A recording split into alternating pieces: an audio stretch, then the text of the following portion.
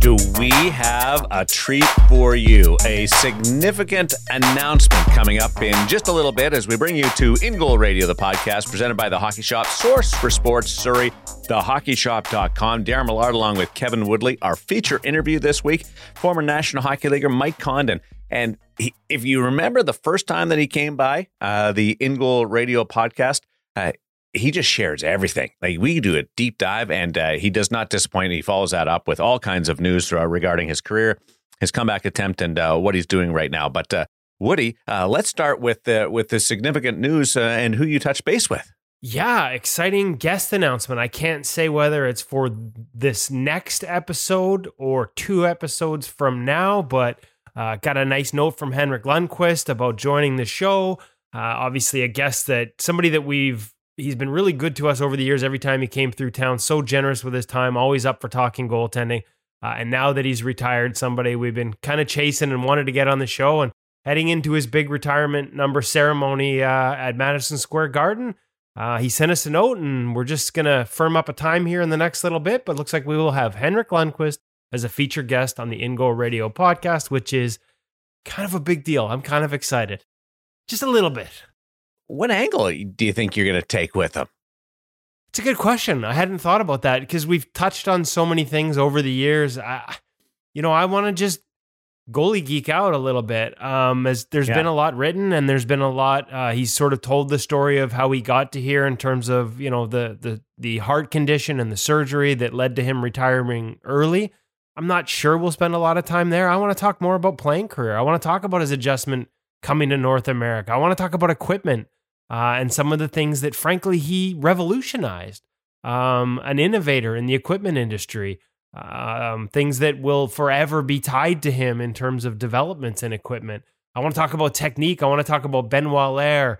I want to talk about just goalie geek stuff. And Henrik's always been a guy who has been good about engaging in those conversations, because I think as stylish as he is, and all those, 50 most beautiful people lists he made on international magazine covers, he's still at heart, like many of us, a goalie geek. So hopefully we'll get to geek out a little bit with Henrik Lundqvist. As you can tell, I'm just a little bit excited about it, because every time we did in person here in Vancouver when the Rangers were coming through town, he engaged on that level, whether it was showing us why he had that custom sort of squared off grip on his stick, or some of the different things, why he wore gloves under his gloves, the unique, as he was in the early stages. I'll remember when the Odin pad was coming out and he was wearing it before anybody really knew it was coming out, having conversations about that, sort of hush-hush in secret about these new developments in goaltending gear that we've now seen sort of, in a lot of ways, revolutionize that side of the industry with Bauer. So just excited to not just revisit some of it, but hopefully move some of it forward a little bit with some behind-the-scenes stories. What did he wear before Bauer? There's a story there in itself, and one we've talked about on social media. He was a TPS guy. And so this is a story I don't know we'll get into, because I'm not even sure he's aware of it. But the company that bought TPS in Sherwood had a choice to make. They were only going to carry forward one line, and Henrik Lundqvist was the poster child of the TPS line, and Martin Brodeur was the poster child of the Sherwood line. And they actually, part of that group of that, I guess it was more like an investment company that bought it, engaged us at one point about which decision to make, and unfortunately didn't listen. We saw Henrik as sort of the future of goaltending, and as much as Marty was still huge at the time, the way he played wasn't necessarily the way the game was trending. And that wasn't a criticism of him. It's just trying to look forward as an equipment company. They chose Brodeur, went with the Sherwood line. TPS died. Lundqvist went over to Bauer, and the rest is history. But it kind of makes you wonder, do we still have a TPS in the hockey industry if they'd gone the other way? Was Hank one of the first, and maybe Curtis Joseph would be in this category, of goaltenders who didn't close their gloves when they caught the puck? Yeah, it's funny. I was watching over some old footage, and he used to. So that's the other part. I know at one point he had a practice glove that was so stiff, and this is how it developed, that sort of pancake flat, big presentation glove where you'd almost have to catch it in the pocket and then turn it up like a like a server holding a platter to sort of keep it in the pocket because it really didn't close for the longest time. That was trying a practice glove very stiff and just loving how big and open it presented. And then over the years, he kind of made adjustments to it. So it did close when he first came over. The old TPS glove closed. The Bauer glove started to close towards the end, but you're right. For a long time there, it didn't really close. And so there, again, there's another one of those stories that, I've heard it from the equipment manufacturer side. I think I've talked about it at least once or twice a little bit with Henrik when he came through town, but we've never really gotten to dig into. So there's a bunch of them. And I think as much as we want to talk about retirement and what he's doing next and what this night, the emotions of this night coming up will be, I think we want to get into some of those things, unlock some of those mysteries that came with such an incredible career. You could play True or False with Henrik Lundqvist. Get Hutch to put in some theme music, full game show mode. Be awesome. I've given you a couple. Send us some news, some tidbits on your end of it. You know that Henrik Lundqvist has reached out, and we'll chat about his number going to the rafters at MSG in a couple of weeks, and maybe you can give us a little question or two to talk to him about. But I always think Henrik Lundqvist, and this may sound strange, but Henrik Lundqvist and the Hockey Shop, source for Sports Surrey, hockeyshop.com, kind of they're one and the same to me. I can't think about the Hockey Shop without thinking Lundqvist without thinking about the Hockey Shop, because every time those Lundqvist sticks would come in, I get all excited, and there's a connection there that's embedded in my mind. Well, also remember when we had the Hockey Shop used to have obviously, and hopefully will once we get sort of through COVID times here in the pandemic, but the big festival that we used to go to, right. I remember Bauer bringing one of Lundqvist's stick and how big an attraction that was for people to sort of see how unique that grip was. And of course, we've got an article since where Henrik sort of explained the mechanics of how he held that stick and why he liked it and the way he was blocker presented and all that kind of stuff. So yeah, I hear you on that one.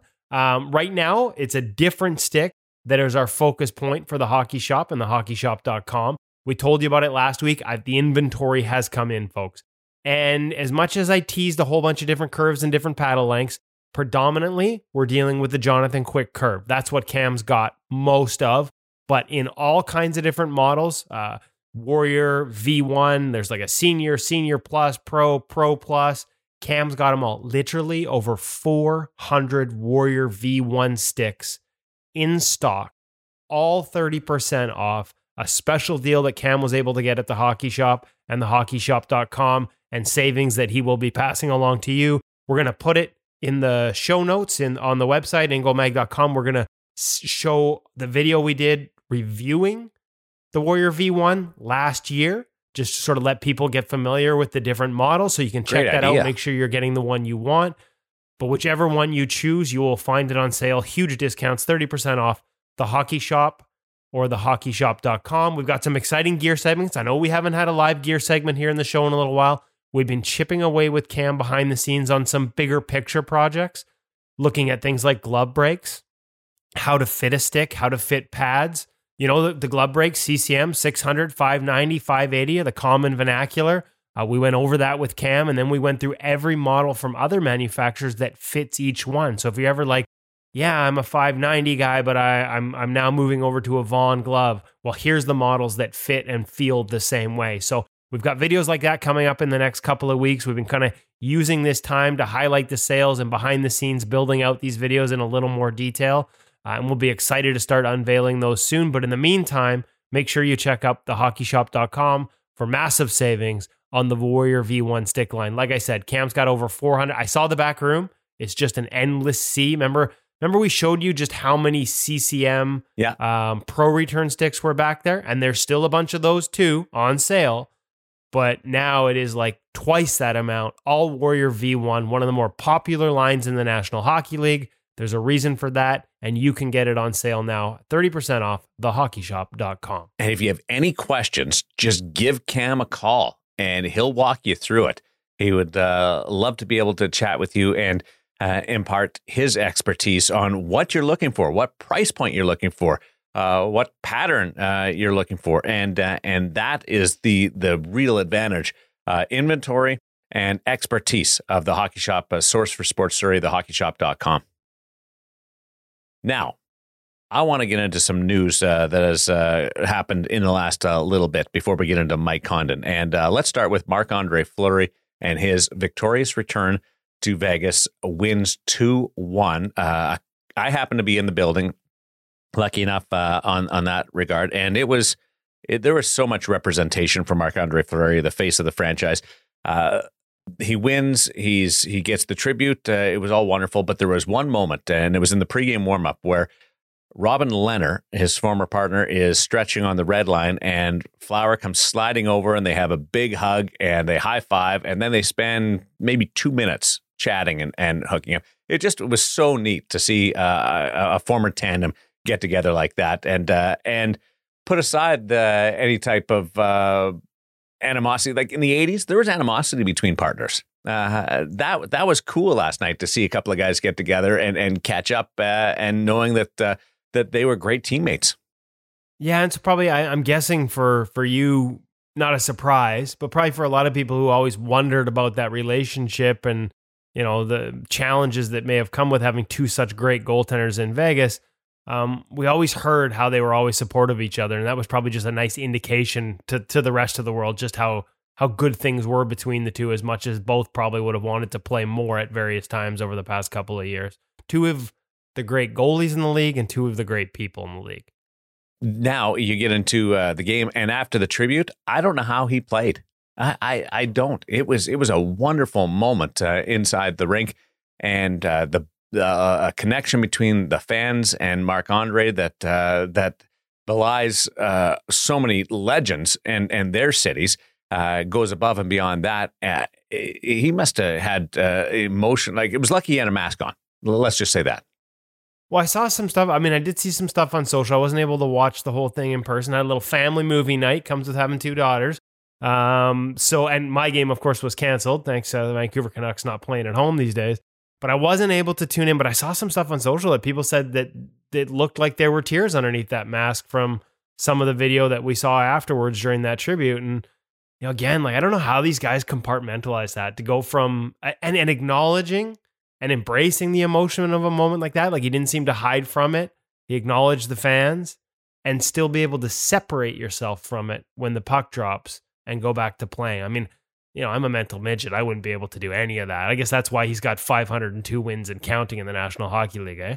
It didn't end up being like your vintage goalie duel. Both goalies were great, but it was definitely not a track meet by any means, but a cool moment. And I know Vegas is happy that they can kind of turn the page and move on. And I'm sure Marc-Andre is pleased that he doesn't have that hanging over for him, and they can get back on the winning track. Now, a story of a different kind is the challenges between a coach and a goaltender. And for the most part, it goes pretty good, and it's kept behind the scenes. But in Edmonton, Dave Tippett had some comments about Mikko Koskinen. Koskinen didn't like it and came back with his own interpretation of it. How did you read what went down between the coach and the goalie? Well, okay, so two things. One, Marc-Andre Fleury. Vegas may be happy that they don't have Marc-Andre Fleury's return hanging over them anymore and it's done and out of the way. But I'm not sure. Like, there's going to be a lot of Marc-Andre Fleury discussion now with Chicago pretty much out of the playoffs. Like, and Edmonton is a place where his name is already being bandied about. So I'm not sure that he gets to just sail off into the sunset of the rest of his season. There's going to be a lot of speculation around Flower from now till the end of it. And Edmonton and then Colorado are the two primary spots that we're already hearing his name. As far as what happened with Tippett and Koskinen, like, I think in Tippett's case, it's the emotions of the postgame. And I think his strongest comments, if you really go watch the entire thing, his strongest comments were about the first goal. Like, I don't think he killed Mikko for his entire performance. No. But he was very upset and emotional about the first goal. And first goals have been a problem for this team. And it was based off a turnover behind the net. And if you go on, you know, he called it a mistake. And I think if you really go look at the play, the mistake was going out to play the puck. It died in the trapezoid and never got to him. You know, I guess the read is a mistake because the puck, you know, he went out and got a puck that he couldn't play. But I would think that, especially as much as they encourage Mike Smith to go out and play pucks, that for the most part, that's something they want their goaltenders doing. And whether it was a bounce or a judgment, the rim just never made its way to him. And so, bit of a tough break there, but he gets stranded in no man's land and he gives up that goal. And I think that's the one that Dave Tippett was most emotional and critical about. I don't know that he ever, listening back to the whole presser, because they're all online now, I don't know that he killed him beyond that. Like, I don't know that he attacked him beyond that. So that's sort of how I looked at that. Now, the interesting part was Mikko reacting and saying that, hey, listen, like he owned needing to be better. I think he'd given up, an average of 4 a game over his previous 6 starts, but he also pointed out they'd only scored 1 goal for him in 6 of his past 7. And so people interpreted that as going back at the coach. But again, the context of what you see on social media, which is just that quote about them not scoring, I didn't say I sought it out, but I saw on my Twitter feed a Finnish person who took the entire, because the interview Koskinen did was with a Finnish media outlet. I actually know Tommy, the reporter, quite well. He used to be based in Vancouver, and he is an absolute beauty. But somebody took Koskinen's quotes out of the Finnish publication and translated them in their entirety, and they were nowhere near as pointed as the snippet made it out to be. He owned his performance. He talked about wanting to be better.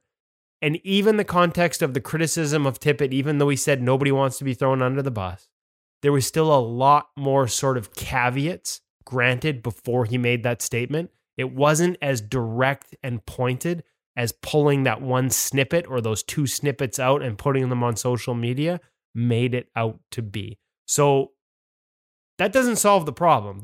There's a problem. I'm not sure it's between as much between the goalie and the coach as a lot of people would like it to make. The problem is the team's not winning and the goaltending hasn't been great.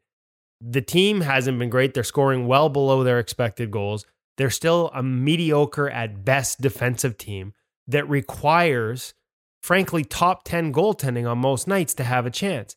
And Mikko hasn't delivered it, especially of late. The number I pointed to when I looked at Clearsight Analytics, the one that really hurts him and his performance this year is the low percentage goals, the low quality shots that end up in the back of the net. And there's been 16 so far this season, 7 in this stretch we're talking about directly, and that's the most in the NHL, and that's a problem. They tend to jump out, right? We know what a bad goal, it's more than just narratives. We know what a bad goal does to a bench, and there's been too many of them from him this season. Now, solutions, to me, the easiest one is obvious. A lot of people want to call out Stuart Skinner, and I get that. We had him on the podcast last week. He's been better in a small sample than Mikko has this season overall. But the easiest solution is Mike Smith coming back and being healthy and getting back to Mike Smith. I don't know that there are a lot of other options outside of Marc-Andre Fleury and the ransom he'll command, assuming he would even go, given his family being settled in Chicago now. There aren't a lot of other options for Edmonton that are necessarily upgrades into that top 10 level that you need based on the rest of your team. And Mike Smith last year played in that top 10 level for this team. So to me, him coming back and being healthy is 100% their best solution here. So I was thinking Jack Campbell in the example of Jack Campbell, where you take somebody that's not playing a ton with that organization and you see something and you put him in. Like what's happened in that situation with Toronto. It's taken some time for that to occur, but he did step in when Toronto had a need and produced results. Do you see Edmonton taking a chance on that if they can't get a superstar? Because I don't. I don't see the reaction being beneficial. I don't see it happening again in those types of results. So I'm with you. I either see them getting a bona fide starter and paying the ransom, or sticking with what they have. You could certainly go fishing for, look at Charlie Lindgren. Look at the season that he had with St. Louis. Now he's back in the minor leagues in the American Hockey League. And I think he still leads the NHL in save percentage during his run with St. Louis. But when Charlie Lindgren was in St. Louis, much like Jack Campbell in that last season with the Leafs, he came into an environment that was pretty good for goaltenders, right? Like Toronto, even more so than St. Louis, like a pretty good, stout defensive environment. And he played well, don't get me wrong. But what you need if you're coming into Edmonton is somebody who can give you top 10 results behind a team that's in the bottom half of the league defensively. Like, it's a bigger ask in Edmonton. And I'm sure there is somebody out there. We look at what Zach Fucale's doing in Washington right now. We're going to get to his story. He's only got 2 starts, but like there is somebody out there that's caught in between the AHL and the NHL that might be an upgrade for the Edmonton Oilers. Maybe it's Stuart Skinner, who's in the AHL right now just because Mike Smith's healthy and has a .916 when he's with the Oilers. Maybe it's somebody else, but there's a lot of maybes in that equation. And I think the most certain answer, again, predicated on him staying healthy as he heads towards his 40th birthday, is that Mike Smith has given you that goaltending. He did it just last season. And so a healthy Mike Smith is, again, to me, your easiest answer to this problem. But whether you can count on or get a healthy Mike Smith for the rest of the season remains, I guess that's just as big a maybe as some of the other questions we're asking. Tell me about what's happening with Zach Fucale. Well, I mean, a little bit of hard luck at the end last night, but I mean, a little bit of hard luck during the game. Pitches the shutout after all those years to finally make the NHL earlier this season. And we talked to him a little bit. He's been a guest of the podcast. You know, we're massive fans of his. And we saw when he signed in Washington some things in his game that had changed that really seemed to fit the teaching there. And we saw an opportunity that this might be the chance he would get to finally show he can play at the highest level. And it's kind of panned out that way. But again, because of their depth chart, only in small samples. So he pitches a shutout in his first start. Last night against the Minnesota Wild, I looked at the box score and I'm like, oh, he finally gave up a goal. He set a record before he did for the longest scoreless goaltending performance to begin an NHL career. As long as he waited to start his NHL career, he broke the record set by Matt Hackett for the longest shutout streak to begin that NHL career, which is impressive. He's in the record books forever. Nobody can take him away from him. Then I checked because I was checking the box score, right? Like I told you, I couldn't watch hockey last night, but I was checking because I'm on Zach Fucale watch. I want to see him succeed.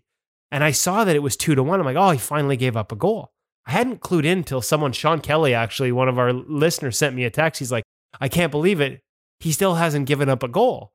I'm like, but he's losing 2-1. So I looked. It was an own goal. He was on the bench for an extra attacker on a delayed penalty, and Washington scored into their own net. So now I'm trying to figure out what happens if this ends 2-1. I'm looking it up. Clearly, he can't get a shutout, but does the scoreless, does his record shutout streak extend even if he can't get an individual shutout? Like, I'm looking all this up, and then he makes a Superman diving save late in the game to keep it 2-1. And I'm like, oh my God, this story keeps getting better.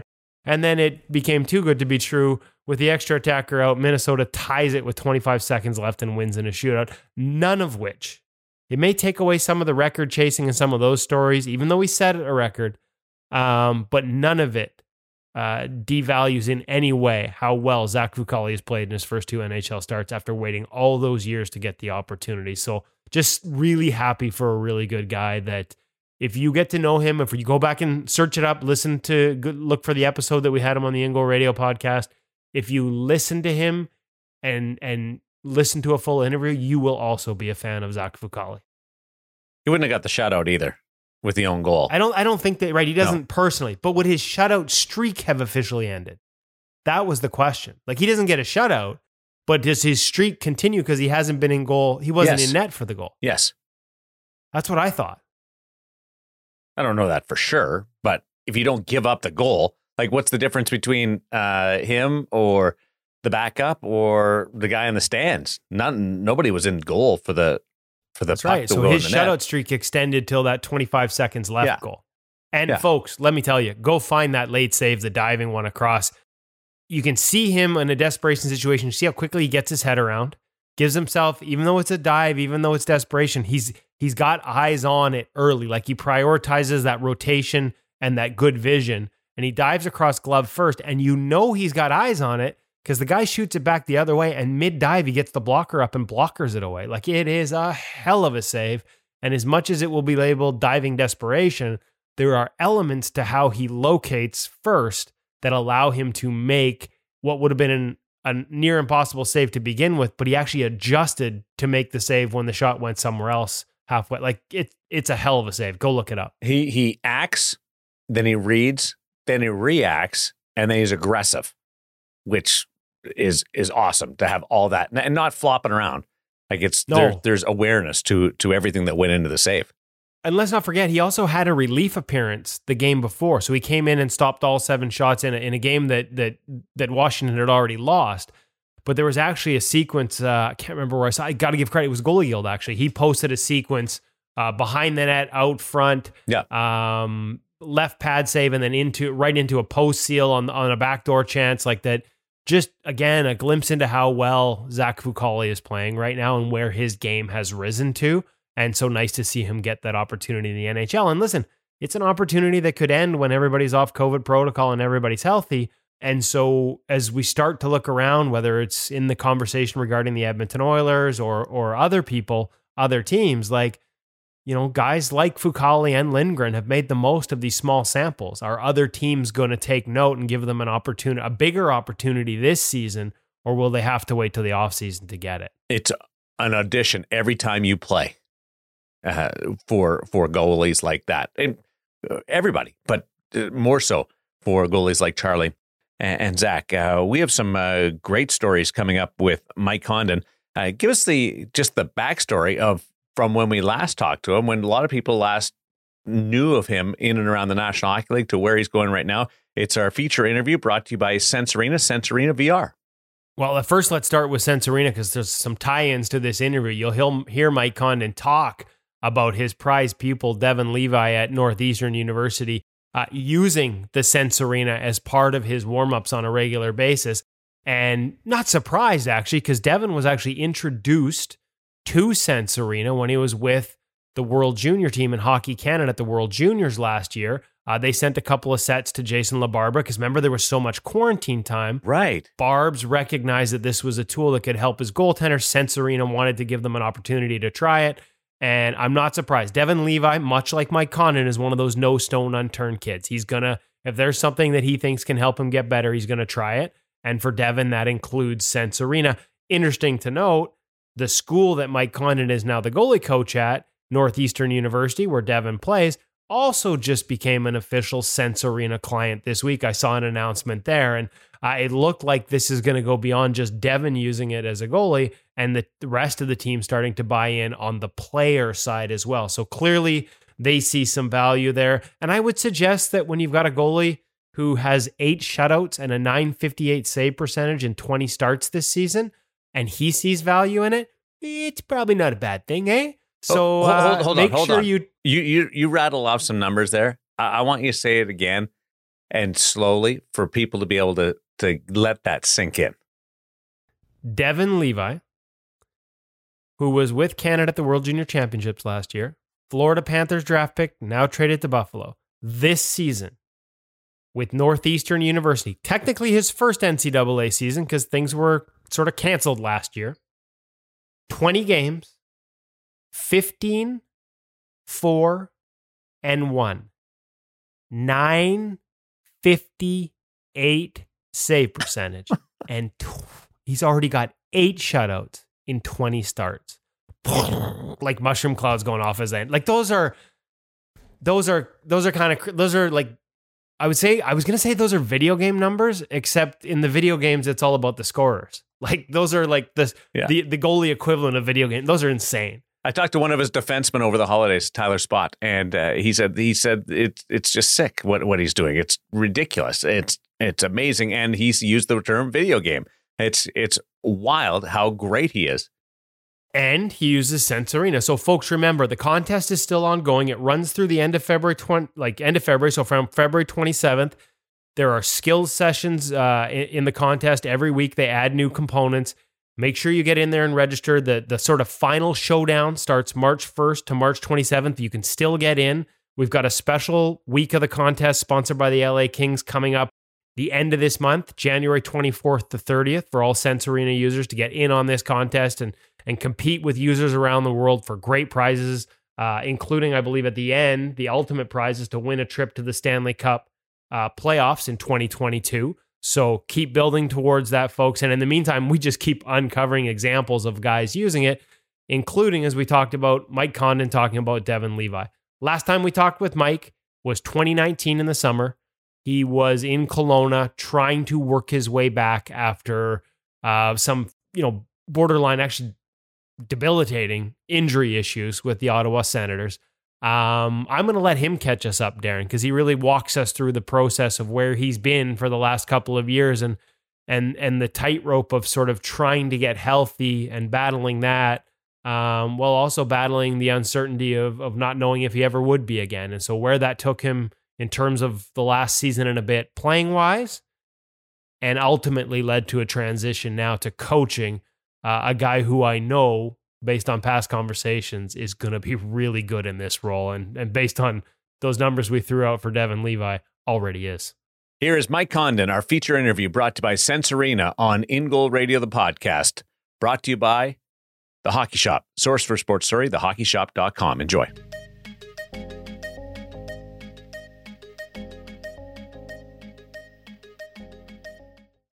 Really happy to welcome back to the In Goal Radio podcast, Mike Condon. Mike, you kind of disappeared on us. Last time we talked to you was August of 2019 in the summer up there in Kelowna. You were working your way through and coming off of a long laundry list of injuries, trying to get your way back. Spent the year with the Tampa organization. You're coaching now. There's a gap there that I wanted to fill in, but mostly I want to get to the transition to coaching and how exciting that is. But help us just sort of fill in that gap and that process for you, because it wasn't a simple one, was it? It wasn't one step to the other to make that decision to hang him up and make this transition. Yeah, it was certainly, a long road in regards to trying to figure out, how to get better, what was wrong, what needed to be fixed, what needed to be addressed. And, the problem was really, I didn't really know what kind of issue I was fighting or where to start with it. I had some great people that was working with me that really wanted to help me. Adam Francilia did a great job with trying to help and everything. But I think at that point, there was too many structural issues in my frame that really didn't really have a lot of longevity in the future. That's for sure. There's certainly a lot of miles and not a lot of tread left on the tire, so to speak. So that at the end of that summer, after we talked, they went to camp, and it just, something was wrong. I didn't really know what it was, and tried my hardest to figure out what it was. All the injections and the MRIs and all that stuff, and people telling you, well, it could be this, it could be that, and there's really a lot of like chicken and the egg type thing. Like, what's causing what? Is your back causing your hip, or is your hip causing your back? And really going out and trying to figure out how to approach that was probably the hardest part, because it's a lot easier when you have like an injury and they say, oh, you have an ACL, this is what you do, this is the protocol, blah, blah, blah. Execute it, time frame, you'll be back. But mine was a little bit more complex, that really involved like many, many years of compensatory patterns. The body's so amazing. Of when you want to do a certain movement and something's hurt, the body will find a way to get you there. It may not be the most efficient, but if you have an injured area, it's going to avoid that, and you're going to use something else to compensate. So if you do that long enough, you really kind of can start to change your anatomy. And a lot of people who don't even play goalie are walking around certain ways they don't even realize. So I go to the chiropractor every morning with an old teammate that I used to play with at Princeton. He lives down the road from me, and his whole family's chiropractors. And I kind of just started approaching it that way, through the spine and everything. And, he dropped those lines on you to see where you are stability wise. And I was like walking around like this, and it's crazy, because you don't even really realize it. You just get so used to it. So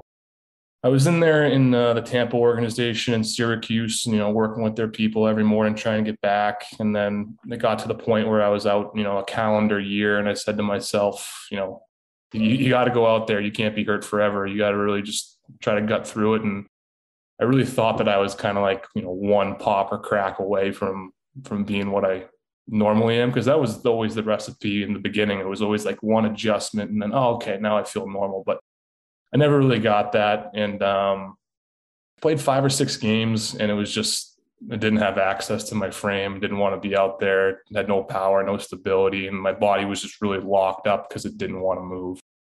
So I did that. went down to the Solar Bears in Orlando just to try to keep doing that. And then I took an assignment in Charlotte, and the second period of that Charlotte game, I was just like, it was probably about March 1st. I was like, this is just not working. Like, what are you doing right now? You're not helping yourself. You're definitely not helping the team. There are more important things than stopping a puck in terms of your health, and, being able to walk and sleep through the night are two pretty important things in people's lives. So I just had kind of blinders on. I wanted to fix this so badly, and I didn't really have any perspective of what was going on. So after that game in Charlotte, I told the checkers in Tampa, I was like, hey, I'm really sorry, but I can't go anymore. I got to figure this out. I got to take some time off. And I really appreciate the opportunities, and went home on like March 10th. And I think the season was canceled on March 15th or something like that. So you go from there and you're trying to like, okay, how am I going to approach this rehab? And then boom, the pandemic hits, and it's, you can't really go anywhere. I can't see anybody and specialists or anything like that. So I kind of saw that as a silver lining, hey, maybe take some time off, get away from the game. You can't go to rehab, you might as well just kind of do your own thing. And even throughout that whole summer, I still tried to skate, and it wasn't getting better. The pain was getting worse. So that's kind of when I knew things weren't good. And my agent called me and said, you have some taxi squad opportunities if you're interested. And I was like sitting in my car, and I was like looking in the mirror literally. And I was like, could you have a chance to stop Connor McDavid on a breakaway right now? And the answer to that was absolutely not. So I had a little chance when I was playing anyways. So it was just, it's just like, what are you doing? Like, if you can't go out there and have a chance to actually get better or be your best, then I think it's time to really, take some perspective, be grateful for the time that you played. I mean, I had surgery in college in 2011. So I got 8 years after that. And I know a lot of guys who have that surgery at a young age who never really even get a couple of years after that. So I'm not upset or anything. It was, I'm very grateful for all the time that I had, but sometimes you don't really possess the anatomy or the anatomy to play this position. Because I look at guys like Vasilevsky when I was in Tampa, like he would just be sitting there in the gym in the full splits, dorsiflexion with his feet full out, just sitting there on his phone, just breathing and relaxed. And I'm like, I could barely touch my toes. I've been working on splits my whole life, and I never been able to get it. So he's got the Slavic hips. I got the Scottish hips. So there's a big difference there. What, I want to get into the lessons from that, because now that you're coaching, it sounds like you've applied some of the lessons in terms of, not beyond just not pushing through it, but how you train.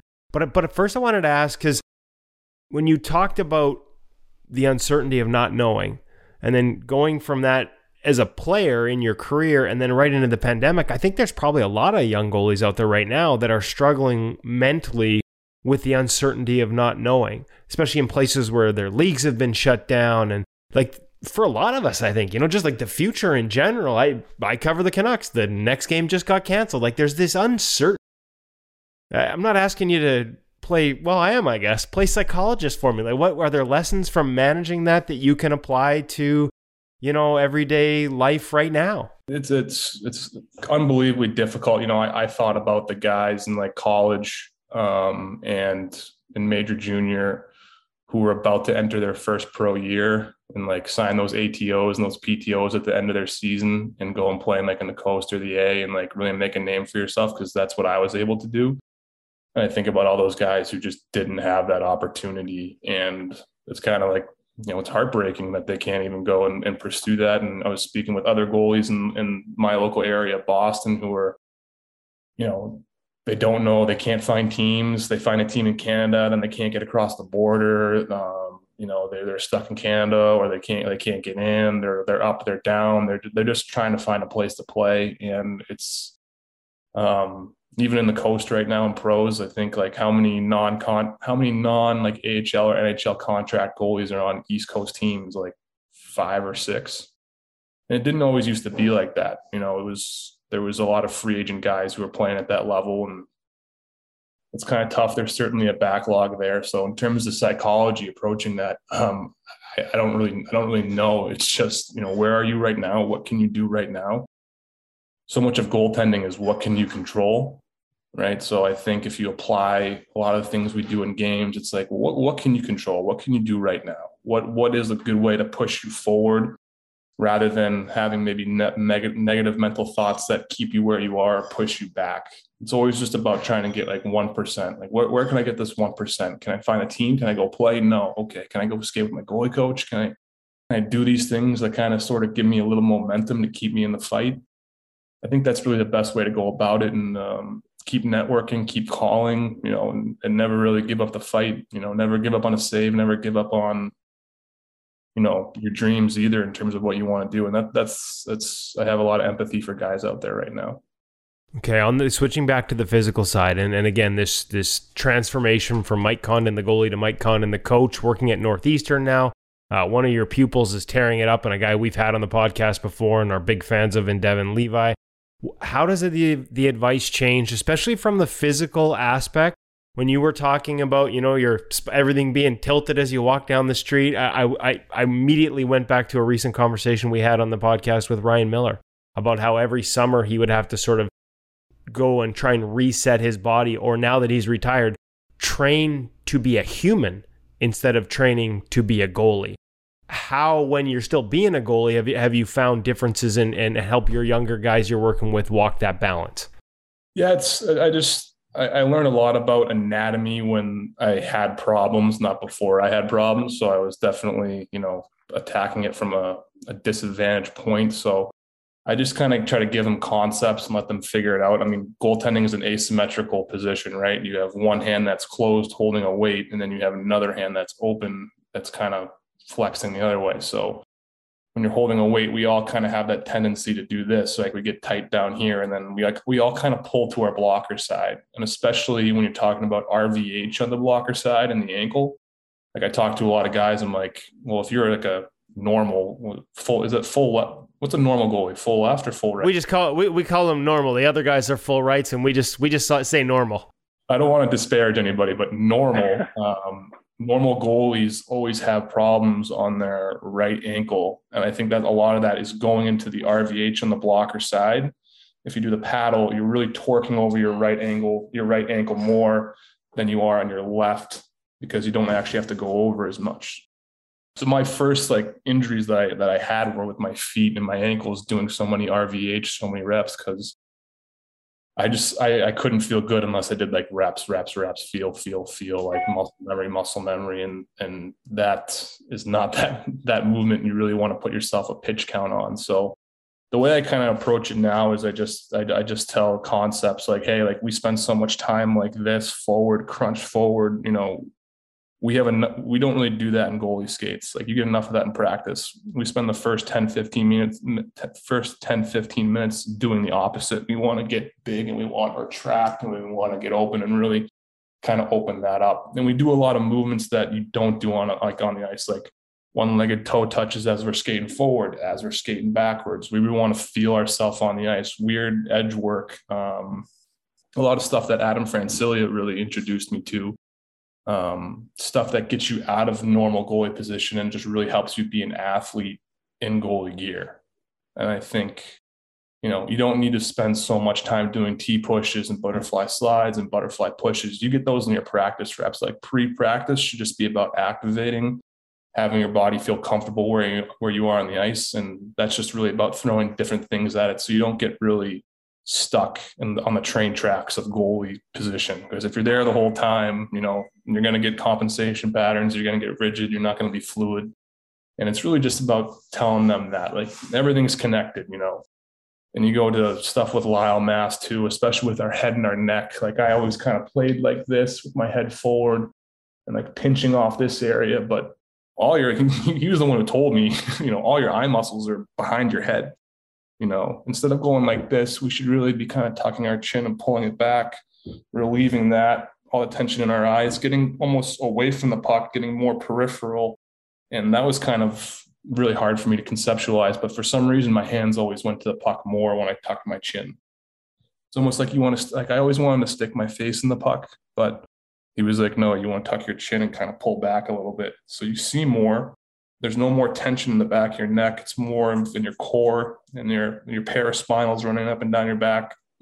And it really just lets your central nervous system and your eyes relax so that your eyes can actually track things.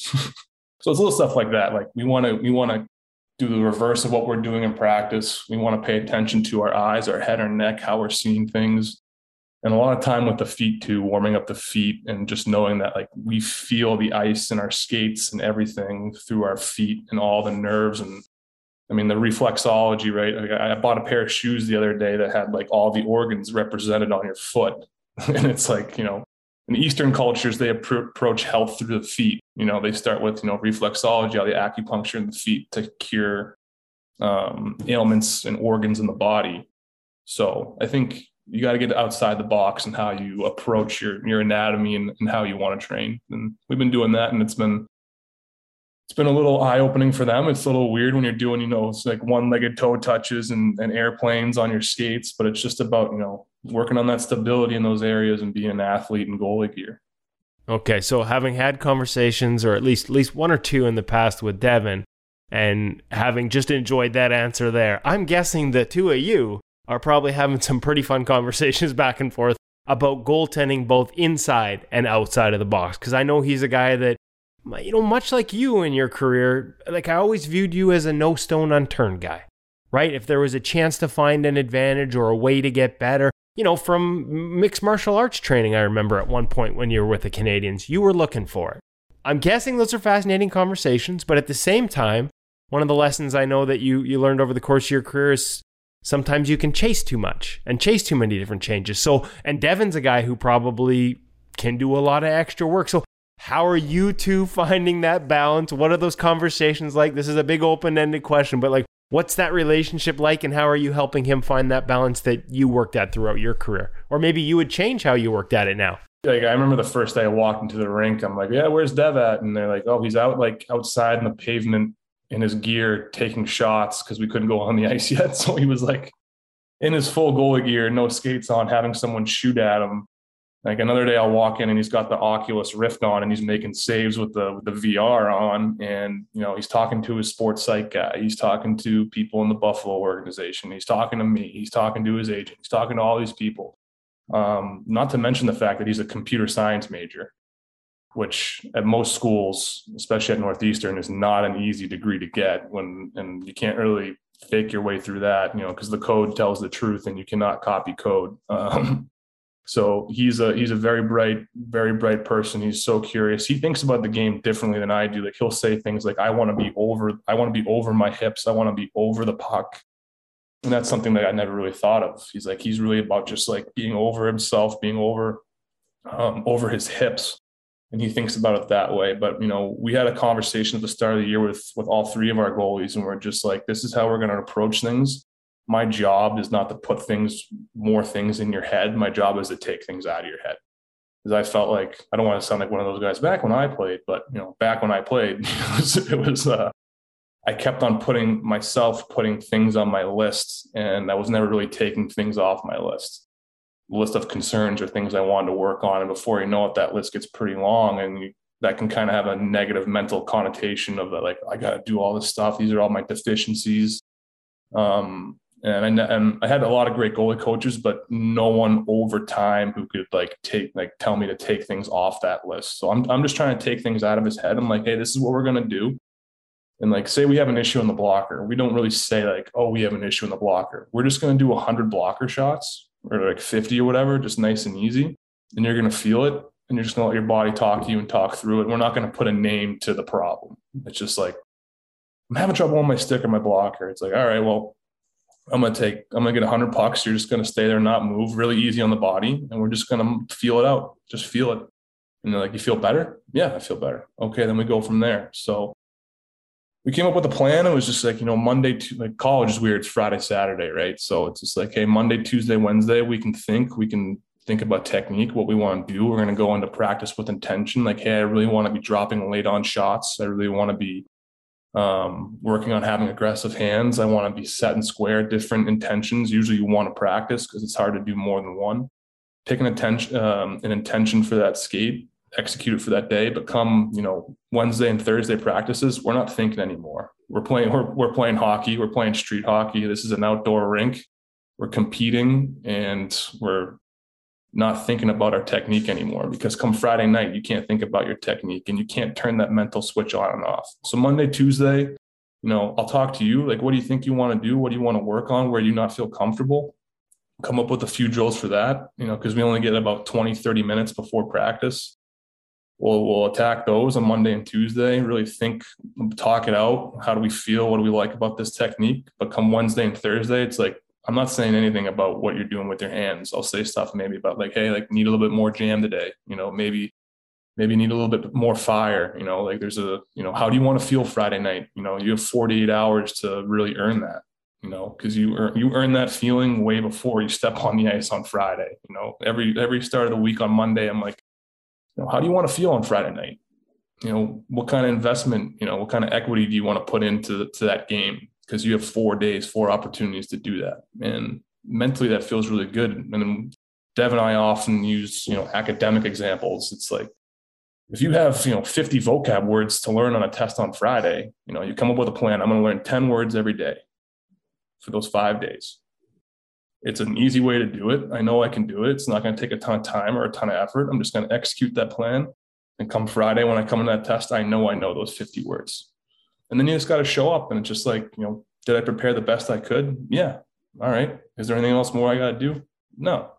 All right. Well, let's just go out there and have fun. So it's really just about, taking things off of them, let them just be themselves, feel it, breathe through it. And it's been working so far with all 3 of us, Evan, Fear, and TJ Sempton there. We've been having a good time. And, I think Devin's having a really happy and healthy year. So it's been, it was a long answer, but it's been really good. I was going to ask you how much of this job is technical and how much of it is psychological, but you kind of answered that right there. Like a large part of it is knowing when to do what. So I guess my follow-up question would be, where does video fit in that? Like, where does game prep and pre-scout type stuff fit in that? If you're preparing for the test after Tuesday, Wednesday, and you don't, like, can you think about the opponent without overthinking it? How do you find that balance? How much work do you guys do on that? Again, without giving too much away about your preparations or he does a lot of it on his own. Actually, I'll just tell him, because like that Instat app is unbelievable for guys to be able to get video and clips and data of another team, but of themselves as well. So I'll say, like, night before a game, go and watch your best saves. They have that like big super save breakdown on that website, so I don't have to do any clipping for him. He has a password to go, hey, tonight, go watch your big saves. Just watch them on repeat, watch them on a loop. Get that in your brain the night before you fall asleep, feeling good about what you've done in the past. Film will probably watch both games on Monday early as possible, because we want to flush it, good or bad, as soon as possible. If I could do it on Sunday, I would, but I'm like, hey, Sunday is your day. You don't do anything. You don't come to the rink. You don't think about hockey unless you have to get treatment. That's your day. You have to get away from the game. You have to miss it. You have to, get a hunger for going back to the rink. And that's Sunday's your day. So we got every day planned out in terms of that. But if there's, a certain tendency that a team has, we'll talk about that. Whether, a certain player who has a crazy move, I found out about the Spezza fake slap shot the hard way. I forget where we were. I forget, we were in Dallas, and he wound up, and I'm like, okay, here we go. I came flying out, and he stopped it, and he's still moving, and I'm like, oh no, and I just shot it, missed it, goal. Somebody in the locker room came up to me afterwards, like, yo, you didn't know he did that? And I was like, no, I didn't. I didn't know he did that. So if there's something glaring like that, I'll be like, hey, this guy does this, watch out. Or if there's a really tall guy who's a net front guy who they always plant in front of the net, hey, be aware of that. So we'll work on screens a little bit more. And the only other film that we really watched in that is just power play tendencies. Get the spots where you need to be, where they like to work in your head before it happens, so that when you go into your RVH, when you're following a pass and the pass is going this way, you know exactly who's there, you know exactly whose shot he is. So that's just taking more things out of their head that they have to worry about. So he's very analytical. He does a lot of stuff, and a lot of it is telling him, like, hey, that's enough. You're a college student. You have an academic life, you have an athletic life, and you have a social life. And if you put all your eggs in one basket, you are not the best version of yourself. You got to have fun. This is a great time to be, at an unbelievable school in Boston, playing, BCBU and the Beanpot, Harvard. It's a great campus, and you got to enjoy that, and you got to have perspective, because you only have so much time here. So it's just about, like, a lot of times I'm like, get off the ice, get off the ice, man. He's like, well, we could do a couple more. I'm like, no, you did enough. You did enough. Get off, because it's really just about, you want to feel good physically and mentally on Friday. And that doesn't mean that going out on Thursday and killing yourself in practice is going to help you. I did that a lot. I never really took pregame skates off. I never really took the option, because I was still kind of stuck in the mentality of like, hey, you're undrafted, hey, you can't rest on your laurels. You always got to prove it every day. And that's true to a certain extent, but there is such thing as the law of diminishing returns. And I learned that the hard way. So I'm just trying to tell them, like, the college practices are long too. They're like, hour and a half. Sometimes you'll get an ice cut in between. Those are never the fun practices when you got to cut the ice in between. But hey, this is a long year. It's a lot of practice, because you're only playing 2 games a week. So you're on the ice for like 8 hours, Monday through Thursday. So it's like, we got to be smart. We're kind of on a butterfly count, so it's just like, I got to watch that and make sure he's not doing too much, because it's pretty easy to get worn down, especially when, the sun's going down at 4 p.m. You're not getting a lot of sun. You're in study halls. There's a lot of things that when you're 18, 19, 20, your body can probably adapt to, but it's about getting good habits now, because when you're 25, 26, 27, like, those little things have a much bigger effect on your body. You mentioned it. Do you use a butterfly count? Because I know it's something that, Brian DeCord's somebody that you've worked with there at Stop It Goaltending coming up. It's something he's talked about in the past. Like, are we as firm as, maybe not like a pitch count, like right on this number, but is that, as a guy who had both hips operated on while you were still in college, is that something you're cognizant of? And are there ways to still practice without necessarily adding that up and down burden? Absolutely. Yeah. So I already spoke about the RVH. I think, max a practice in goalie skate, because you're going to do some in practice. So when we're skating, I don't think more than 6 to 8 on each leg. I don't really do more than that. That's enough to get the feel and get the proprioception of where you want to be, like good landings, whether you're doing boot lock, skate on, or toe landing. You just got to feel that, so your body knows where you're going. I think 6 to 8 is kind of max, because you're probably going to do like 20 or 30 more in the skate. So you're looking at like 50 RVHs, 60 RVHs in a practice. That's a lot. That's a tough movement on the ankle, knee, hip chain. So you got to watch that. In the old days, we would skate the zone, butterfly drop, butterfly shuffle up, butterfly push up, the whole zone each way, one way. That's a lot of miles. So we don't really do anything like that. Like I said earlier, we have kind of like an athlete goalie warm up that we do for 15, 20. Then we'll get the hands going, do some edge work around the pucks, a lot of handles. Because I think, when you're doing a handle, you're doing a lot of different stuff. Like you're getting out on your outside edge, you may be doing a crossover, you're stopping, you're turning your head, and then you're using your core to really rip the puck around the boards. I think that's a good way to activate and get you comfortable on the ice. Then we'll get into like really simple feel-good shots, alternating glove blocker. And then we'll do one simple, just like slap shot from the top of the blue, track it, sticker, puck on pad, follow it, snap it back to me. We'll do like 6 or 8 of those. And that's just everything you need to do to turn the engine on. The actual like butterflies and butterfly pushes, like you're getting that in practice. So I don't really, if it's been like a long time, maybe like we're coming out of break right now. So like the first couple skates, take them out in the neutral zone where there's no posts, where they have plenty of space.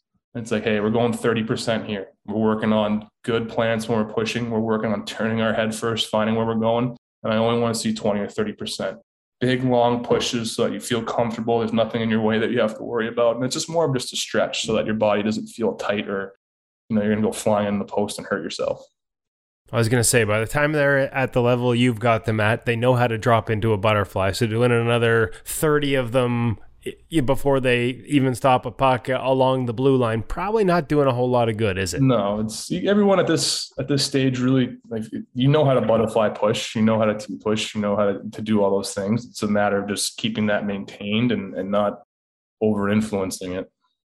And is the reality of the maintenance on, if there are flaws in, because there are, like, there's new philosophies, you were introduced to some of them later in your career in terms of, you know, how you initiate, what part of your body initiates a drop. Those are details you would work on at a different time, not so much in a warm-up tight skate where everybody's just going through it fast to get the body loose anyway.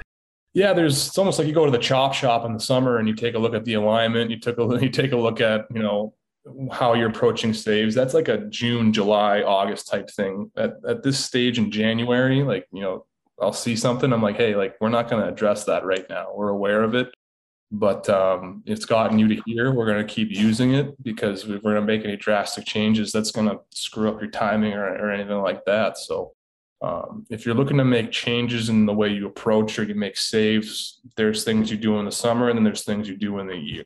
So in the year you maintain, you know, judge, you do reps, you do feel. In the summer, you can kind of go back and look at film right at the end of the season and be like, okay, what do I want to do? What time do I have? Come up with a schedule, execute the plan, and you'll feel a lot better going into the season. You are one of our favorite Pro Read guests from our audience for your breakdowns of saves you made over your career, and the way you shared some of the details, hand position, all the things that you picked up out there to read the game. Is that something, I'm just out of curiosity, because that's obviously what we try and do, is share those details with pro reads. Is that something you think can be taught? I mean, maybe even more so at a young age than guys like Devin, and once you've hit this stage, or are you still teaching those elements too? Or is it a matter of sort of letting them discover it through video before or after and sort of figure it out on their own? Yeah, I mean, I would always talk to Craig Anderson, because he was so intuitive about feet, hands, head, and eyes. And I'm like, you're analyzing all that before a shot. And, you know, he had some, like, I don't want to give away his secrets, but he would do some weird things on breakaways that I wouldn't even think of, you know, like the way he would go about, like, what the guy, like how he would read the guys doing. And like, he would like stand up on so many shots, and like guys in practice would get mad because they're like, oh, he's not going down, he's not trying. And I'm just like, well, maybe he knows where you're shooting. You know, maybe he's played the game that long that he knows, you know, he's seen that so many times. And I never really was good at reading where guys were going. I was never really a good tracker. And the way I made up for that is I put my hands out really big, because like I look at Tuukka and I see his hand just like right here, just like kind of right off his body, but he goes and gets the puck no matter what. I'm like, how does a guy do that? So we're all kind of different in that sense. I think, to your point, it's really just about introducing the concepts. You know, it was like, where was his elbow on that shot? Was it glued to his body or was it off his body? You know, if a guy's arm is glued to his body, there's only really one way he can go, and that's across it. If his arm's off his body, he can pull, he can push, he can drag. You know, you look at guys like Nylander and Matthews, when they're shooting, their hands are so far off their body that they can drag it and push it back to where they dragged it from, or they can pull it and they really disguise where they're going.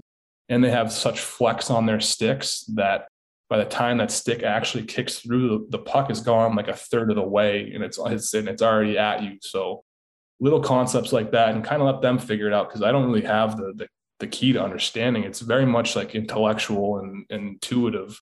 It's just about introducing concepts. The one thing I do say is like blades are easy. You know, like when I wanted to kind of hypnotize myself during a game and I was having bad mental chatter, I would just be like, I would always say which shot the guy was when they were passing it. I'd be like, righty, lefty, righty, lefty, lefty, righty. And that was my way of just like getting out of my own head. And I was tracking and I was paying attention, because blades really dictate like a large part of how you go about where you are in the crease, especially on dead angles and things like that. You can save yourself a lot of headaches just by paying attention to blades, especially on power play and what guys like to do. Penalty kill power play, what guys like to do. So Dev is very intuitive when it comes to, like, he'll always tell me like he was going glove, you know, all the way. And I'm just like, oh, okay. But it's tough though when guys miss their shots or like they duff it and they're going one leg up and it goes 5-0. Like sometimes I have some answers from the coaching staff, but I'm just like, hey, he missed a shot.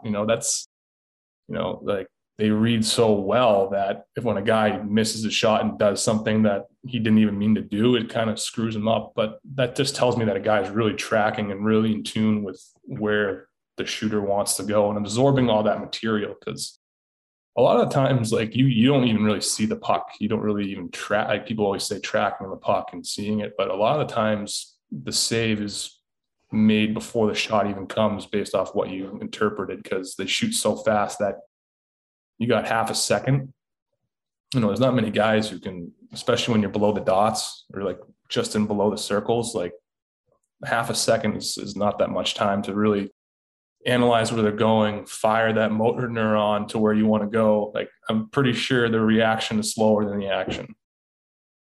So just so you know, for the record, that's my excuse in beer league. They're all missing their shot. Like that's the problem. These guys suck. They're missing their shot, and I look worse than I am. That's the excuse, and I'm sticking to it. Hey, I had one last question for you, and it was just going to be, what do you love about coaching, and do you know yet whether this is the future for you? I think what you love about coaching has already come through in all your answers. Just the way you get to think about the game. What do you think? Is this still something you're just trying to see where the path takes you, or have you had those thoughts yet? You're just trying to enjoy the moment for now? Yeah, I don't really know what I want to do. One of the hardest parts of hockey life is the insecurity of where you're going to be in the future. You got to chase opportunities. You got to move around. You got to do planes, trains, automobiles. When you have a family, you got 2 dogs. It's like, I lived that life a long time. And one of the parts I didn't like about it was like, I never really knew where I was going to be.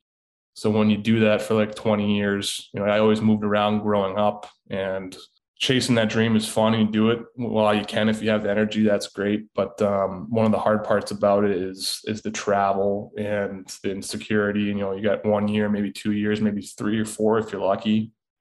And, right now I kind of want to set some roots up. I had a lot of planes, trains, and automobiles, so I kind of want to stay here for a bit.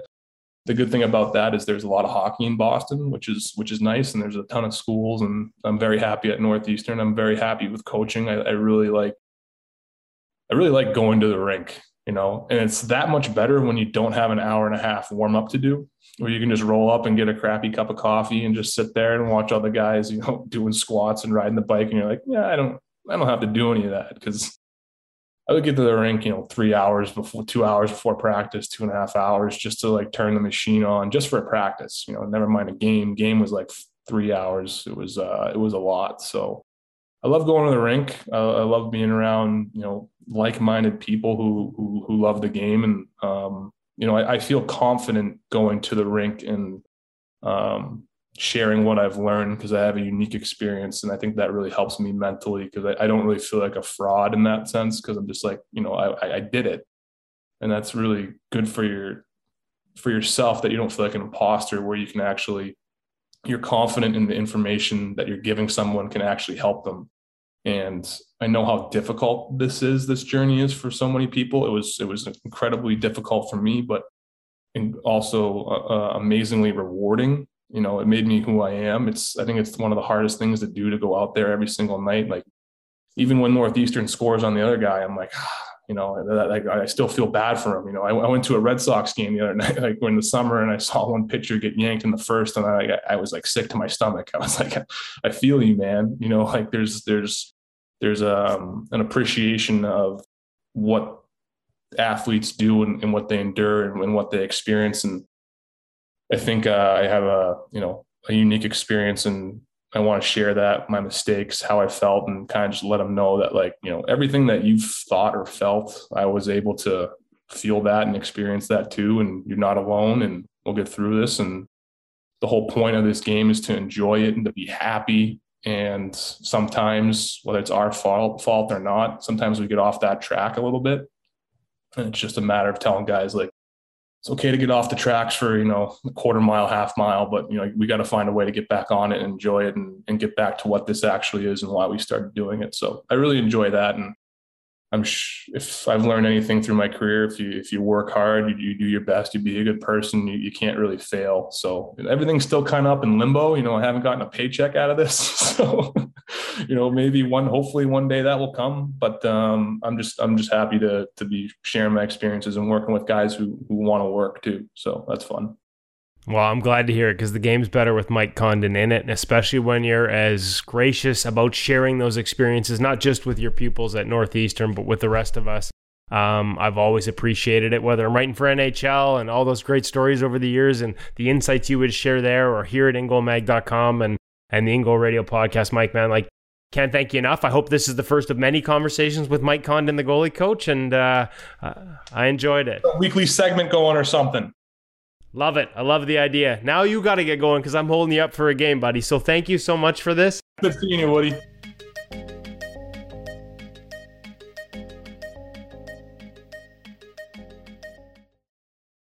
Who hasn't been there? Whatever moment of your life, career, whatever, where you're sitting there and you have that self-talk, and Mike Condon says to Mike Condon, "Could I stop Connor McDavid right now?" My immediate reaction was, who can stop Connor McDavid at any time? And then he laughs about that. But what an honest moment that was.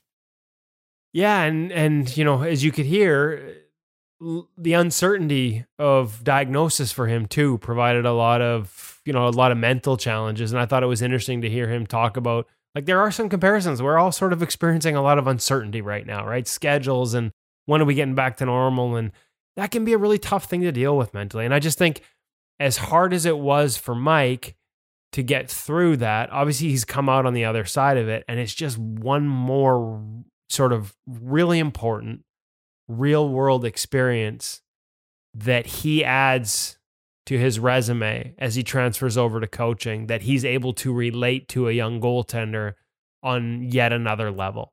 You know what I mean? It's just another experience where he can say, you know what? I've been there, man. I've done that. And here's how I managed it. What kind of goalie coach do you think he'll be? An excellent one. And obviously, okay, I'm biased. I'm a big Mike Condon fan. I was more thinking technically in his approach, but excellent works. Well, I mean, I think that's I wondered how much of, and the question was one of my first questions I was going to ask, but he sort of answered it in an earlier answer, was, how much of the new job is mental, how much of it is technical. And his ability to compartmentalize, at least at the NCAA level, where games are spread out and you've got a week to sort of divide up how you focus your time. He's still paying attention to the technical, but he wants his guys to feel like all that work's done by the time they head to the weekend. Yeah. He doesn't want them. And so again, I think what made Mike really enjoyable to talk to, and I think allowed him to have success that nobody would have forecast for him coming out of Princeton, right? Go back and listen to that first interview. His path to pro was as difficult and unlikely at times as any have been. I mean, this is a guy who was talking about, articling and looking for careers outside of hockey towards the end of his university career. And next thing you know, he's in the National Hockey League. Part of it was that work ethic he talked about, but he also now knows that there are times now as a coach where he can say, quite honestly, that warrior mentality can be too much, right? He always looked for new ways to get better. Last time we talked to him, where was he? He was up in Kelowna. He was learning new biomechanics of movement. He was learning new techniques. He talked about working with Anna Francilia and Lyle Mass, sort of, new tracking mechanics that changed how you, not just tracking as look at the puck, but how you looked at the puck affects how your body moved. He was looking for new solutions. And yet I think when you hear him talk about coaching younger goalies, he's not trying to jam any of those into how they do things. He's introducing philosophies, letting them find their way. He recognizes the importance of the work, and he's sort of I say this with the utmost respect, a goalie geek, and that he'll always look for new solutions and what's next. But also at the same time recognizes that chasing change probably isn't a good thing, that sometimes too much work can become a negative. I just think his ability to walk through all those different challenges and maybe at times discover answers after the fact, after his career ended, makes him so much better suited to now help others navigate their career, even if he didn't always find the answers he was looking for when he needed them. Was Mike not the player who got the PTO or the opportunity to go skate with the Ontario Reign. And at first blush, we thought that it was Ontario, Canada. And along that reign, was it not that? I think it was. And I want to say you're right. Now I'm Googling HockeyDB to see if that matches, but there were so many tryouts early on for him. And I think he did admit that, despite being a Princeton grad, that but there was a few people. There was a period where I used to think that too. Like, by the way, full admission, I always thought the Ontario Reign were in Ontario, Canada. You want to go skating for Ontario? Sure, it's just over there, and it's California. It's California.